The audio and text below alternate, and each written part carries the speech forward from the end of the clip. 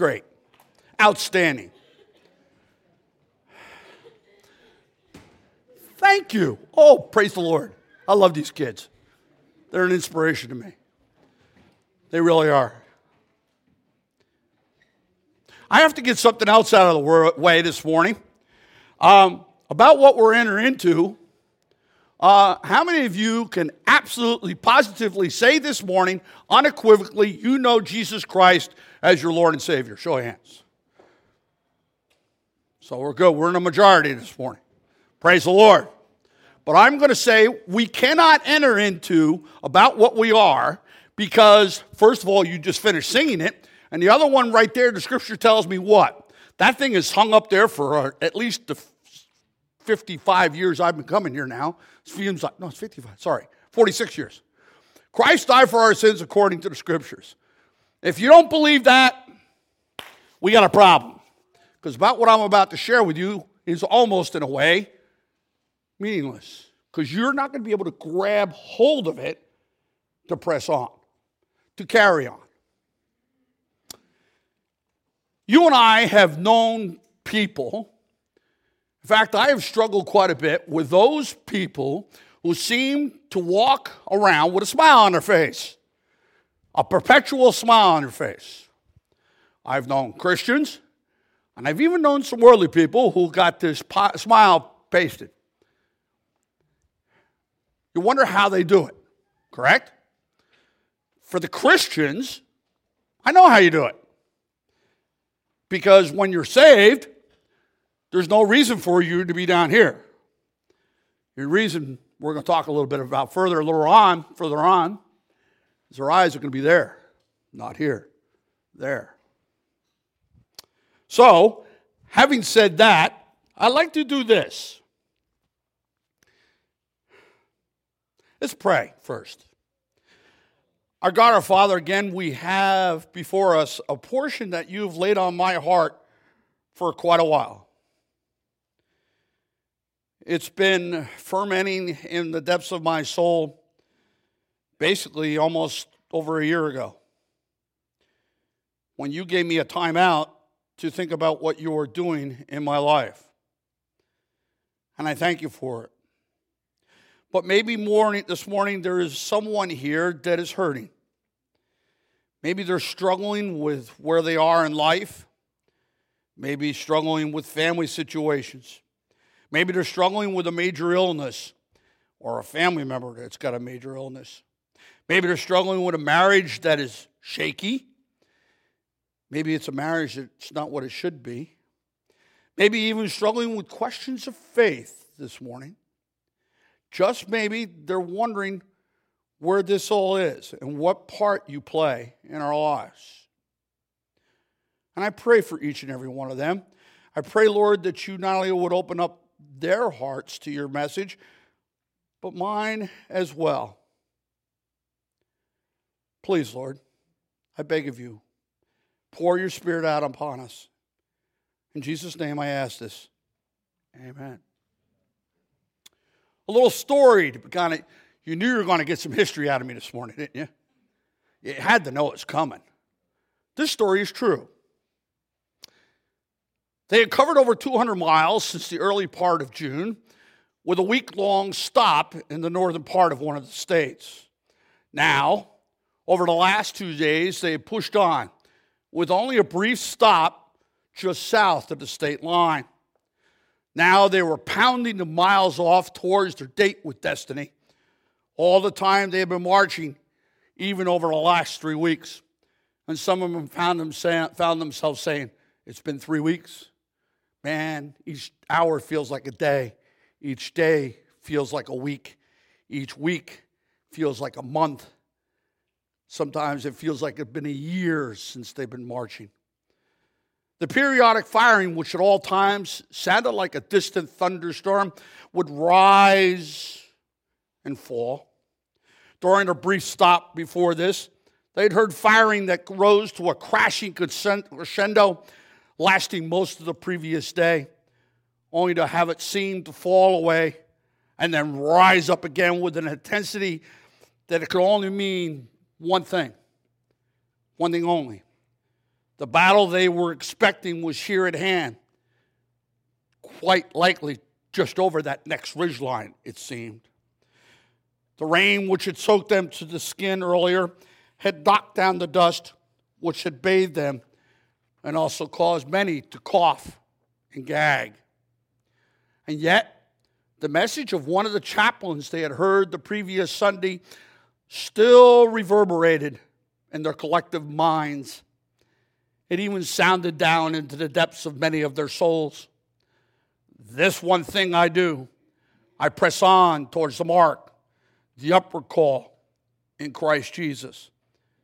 Press on had become that watchword. On a night that had begun as a pitch black night, the rain was now gone. The moon had come out, only to play peekaboo with them as the clouds scudded across the sky. Then the fog. Have you ever been in pea soup fog?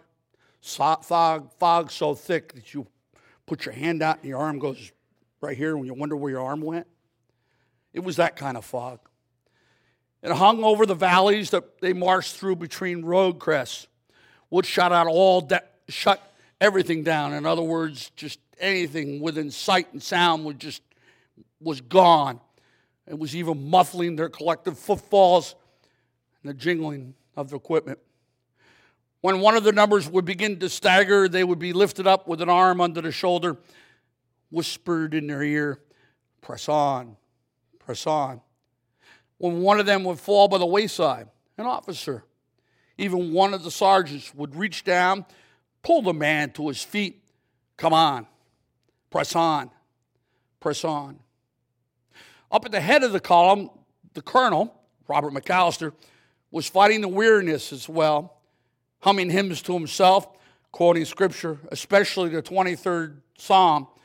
He would put one foot in front of the other. He too was reminded, press on, press on. Even through the almost fatal mistake of where they had almost marched into the enemy's rear and they had to backtrack 3 miles to get back to the fork they were supposed to take, what did they do? Pressed on, pressed on. Finally, they came to their destination, and many as the dawn's early light fell asleep where they stopped, many sleeping the last sleep here on earth. Utter exhaustion caused many of them to literally just go down, go to sleep. Ponder that for a moment. You've all been in a point in your lives, I'm sure. I know I have several times, where you're literally at the end of yourself. You're so exhausted, so tired, so weary, you're even to the point where you're hurting. Physically, mentally, maybe even spiritually. You're at the end of yourself. Literally at the end of yourself. What can you do? What should you do? I'm going to go to Philippians chapter 3 here for a moment. If you'd like to open your Bibles. I will be in the Bible a little bit, guys. I promise you that. We will be there.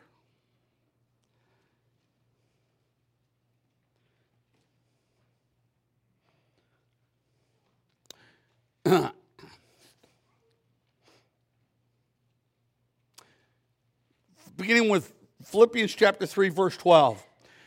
Not that I have already attained or am already perfected, but I press on, that I may lay hold of that for which Christ Jesus has also laid hold of me. Brethren, I do not count myself to have apprehended, but one thing I do, forgetting these things which are behind and reaching forward to those things which are ahead. I press toward the goal for the prize of the upward call of God in Christ Jesus. Therefore, let us, as many are mature, have this mind. And if anything you think otherwise, God will reveal even this to you.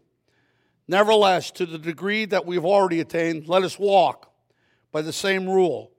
Let us be of the same mind. I'd like to add, let's press on.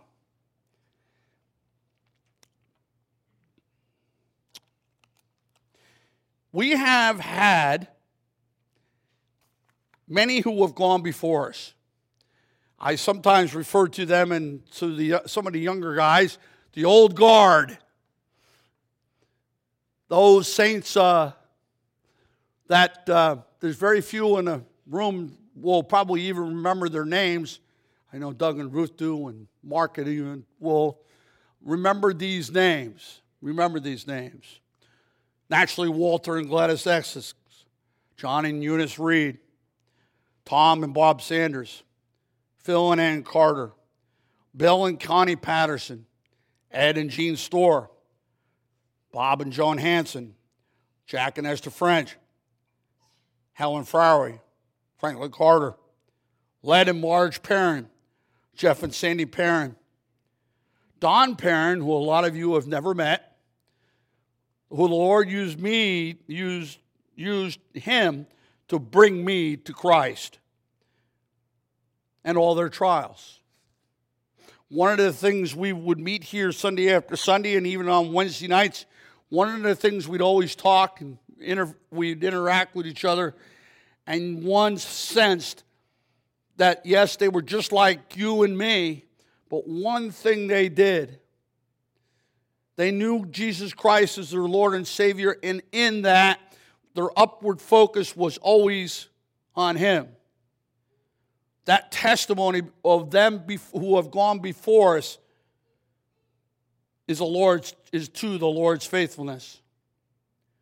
Now, believe it or not, you guys are among us. We've been creating even our own legacy, what we will leave behind for those of the next generation if the Lord should tarry. We have been on a journey, which has been, by the way, in the scriptural in Hebrews 11, of the saints who have lined the way before us, cheering on the faithful, encouraging the weary. Their lives truly a living testimony to God's sustaining grace. Yes, that's a song from Steve Green. I won't deny it. But it's one of my great songs. The song, Find Us Faithful. We've watched how the Lord has answered prayer with so many. Almost too many times to mention those prayers. Even personally, how the Lord answered your prayers for me, not once, twice. I even think I'll say 3 times. The answers for even one among us, Phil and Allie, in their trials with Ethan. Through that, what did they do? Pressed on. As hard and as difficult it was. And Al, you'll never know how much you encouraged me, how much you encouraged all of us with your testimony to us all. The simple act is pressed on. Pressed on. If you don't mind, another kind of a quick history story. Because this is at the heart of a lot of it, what has happened in history. What we seem to do as Christians, we seem to take we like to really hold up Paul and Peter, the great saints of the New Testament, and even some of the old ones. We all have those. We have the Davids. He was one of my father-in-law's favorites. Daniel, Ezekiel, Moses, Noah. My favorite, by the way, is Nehemiah. We'll talk sometime about that. The whole point, we all have our heroes. But God, in His wonderful divine providence and in His grace, has taken people in history and literally dropped them in our laps sometimes to reinforce the fact that what the Bible teaches, what these saints went through, guess what? It's still alive today. It's still going on today.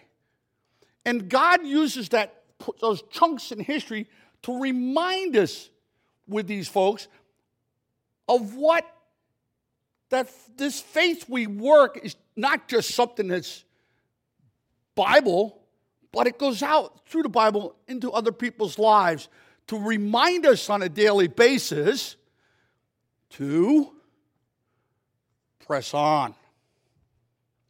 Press on. During my research, it's a little story real quick. Wow. I did research on, you all know, Civil War units. And I kind of got hooked on one, the 11th New Jersey, and then I got hooked on its colonel, Robert McAllister. And I found a fascinating part about it. It was during one of these real times where I kind of was questioning everything. God turned around and dropped this man, and when the more I read about him, it dawned on me, the man was a Christian. Now, when we get to the point where I told you that story, he was 50 years old in 1863. He was about to be a grandfather.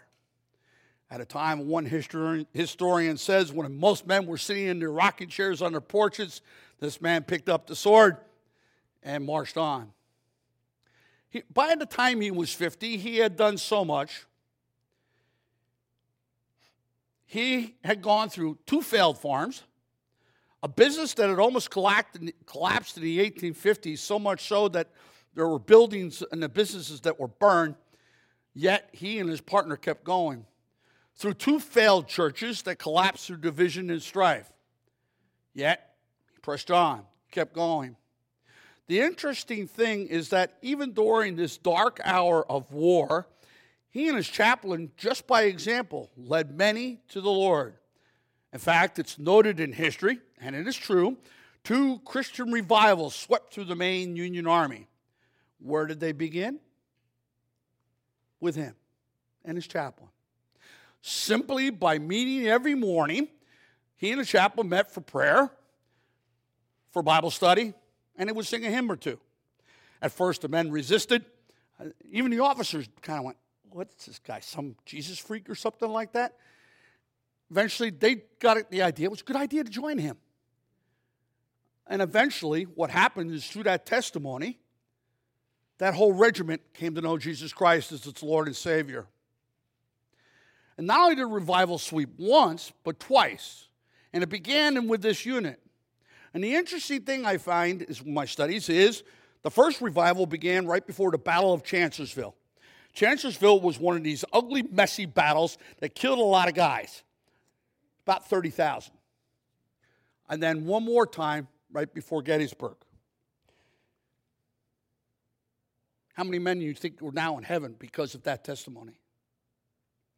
The point I'm bringing to you is this.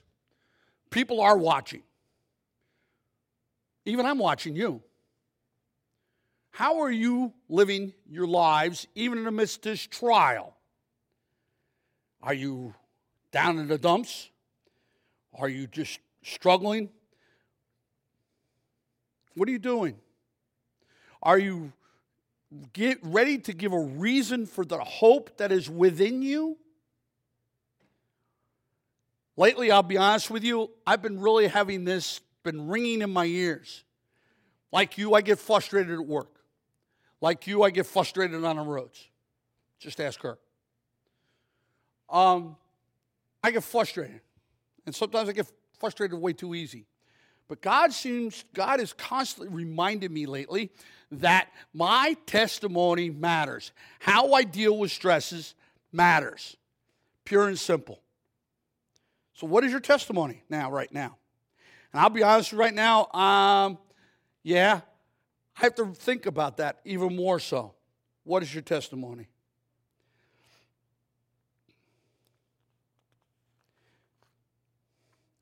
Again, what's my point? All these people, all this great cloud of witnesses pressed on through illness. And again, failed marriages, struggling businesses, wayward children, struggles of faith and life. But how, you might ask? Let's go back to the verses I read at the beginning. The first part, forgetting those things behind. The Apostle Paul is referring to his own sin. Remember, he was a murderer of those of the Christian faith. but he also forgot everything else that he had claimed. He claimed all that power. If you look at that rolls off his tongue what he was. He was the Hebrews of Hebrews, knowledge of the word, so on and so forth. He was literally, as one theologian put it, a heartbeat from the chief high priest. He was willing to set that all aside. And where did it all change? On a confrontation on the road to Damascus, and that changed everything. He laid aside those titles, the position he had, and all that is nothing to him. What can we learn? When it comes to the things of life, what is important? Those things you remember, what Christ has done for us, our faith, our families, and yes, our friends in the household of faith. They are remembered they are to be remembered above everything else. Or should they be remembered above? Well, I screwed that up. You get my essence, I think. 2, reaching for. As I just noted, the responsibilities, the privileges we have in Christ. Grab hold of them. We are told to remember the Lord. Be ready to give the reason for the hope within us. We should be about our Father's business. We should hold fast to the confession of our hope without wavering, for he has promised is faithful. Let us consider one another in order to stir up love and good works. We should not forsake the assembling of ourselves together, as is the manner of some, but exhorting one another, not so much for the more as you see the day approaching. The upward call, or prize of the upward call. As Doug Hagen likes to say, and he says it quite a bit, finishing well, dear brother. Finishing well. What does that mean? Living a holy life before the Lord, first and foremost, but doing also what is right and holy and just. Taking care of family, taking care of those of like-minded faith, the poor, the widow, and the orphan. A perfect example are the kids of right here before us, the streetlight, who are now our own. We must take care of them and reaching out and sharing our faith. The upward call. So often, and Bev and I were talking a little bit about this at breakfast, our eyes get pulled down here. We get so caught up in the world, what's going on around us, and all the politics and everything else. You know, I've gotten to the point with politics, I just rather shove them aside because all they do is get me mad and angry. So we leave them alone. So where is my eyesight? My eyes should be. Our eyes should be fixed upward towards that day when we will face to face with him, the Lord Jesus Christ. It includes everything that the Christian life is and should be, including our salvation, conforming ourselves to Christ, the fact that we are joint heirs with him. Our home is not here, it's in heaven, and all the other blessings that come with us. But Jim, I can hear you saying, what good am I to my family if I'm so heavenly focused? I like to say, there used to be that, I'm so heavenly minded, you're no earthly good. Well, the only way you're going to be any earthly good is the fact that you are heavenly minded. Your focus is not there, it's there. It changes the very nature of how we live our lives. So, this morning, I'd like to ask you a question as we wrap up. Is there anything bothering you this morning? Is there anything that's really, really got you down? Is there anything that you're fighting with as a Christian? Press on. It may sound kind of frivolous, but press on with the joy in your hearts, the fact that you are saved.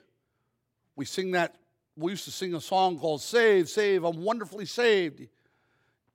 We sing, we're washed in the blood of the Lamb. Do we believe it? Let's live it.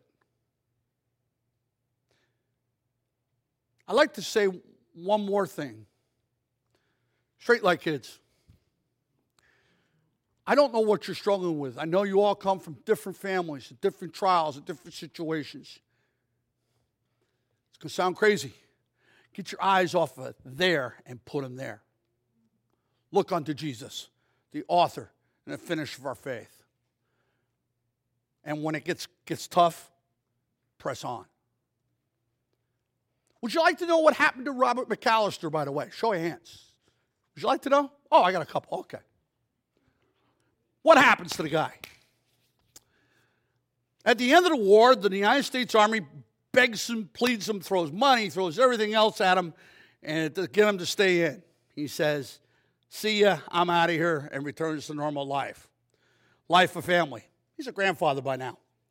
And he's faithfully involved with his family, his church, and believers. And he's active in veterans associations where, when he speaks, he often brings into the saving gospel of Christ. He also never forgets those families of the men who gave their lives that this nation might live. He and Ellen, in fact, were asked to go and move everything later in life and move to Easton, Pennsylvania from Belvedere to go run a home for the mentally ill. We know it as those who survived war. We know it now as PTSD. He seeks to care for all of them, all of this. So much so, he dies penniless. On February 28th, 1891, he dies from kidney failure. The town of Belvedere literally shuts down for his funeral. The streets are lined from the church to the grave with the people, the town people of Belvedere. The trees are draped in crepe with American flags. There isn't a dry eye as his remains pass. At the head of the column, by the way, and I'll close with this, at the head of the column, by the way, is one fellow by the name of William Sewell. William Sewell had commanded alongside of him another unit from New Jersey. Sewell was known he got the Medal of Honor at Chancellorsville, but he was also known as one to be the lover of drink. When it was quite clear that McAllister was going to pass away, Sewell sent a telegram to his wife, Ellen, and said, Ellen, I owe a debt of gratitude to Robert. Would you please let me be a pallbearer for Robert saved my life. It's Sewell who is one of the honorary pallbearers. McAllister had even an impact, such an impact, and at personal level. The town fathers literally have to go to Ellen before he's buried because he was supposed to be buried in a cemetery plot in Easton, Pennsylvania. They begged her to allow him to be buried in Belvedere. He's buried in Belvedere along with Ellen. Memorial Day of 1894, a monument which rivals any I have ever seen on any battlefield, is dedicated and sits now in front of his grave and his wife. And on it are the words, "He hath fought the fight. He hath kept the faith." There's only 3 words missing. He pressed on. Let's close. Lord, I just pray again that I've touched each and every one of these people's lives, that you've used me to be your instrument, that these words this morning, may our testimony be to all this world, that we are pressing on through darkness. We are pressing on through a world that's just filled with sin and strife, that we are to be that shining light on the hill, that those who will see that we have been with Jesus, that we love Jesus, that we serve Jesus, that we serve a risen Savior who walks and talks with us along life's narrow way. Please, O Lord, I beg of you as we go from this place. Thank you, Lord, for your words. Thank you, Lord. And now, truly, may we all press on. Amen.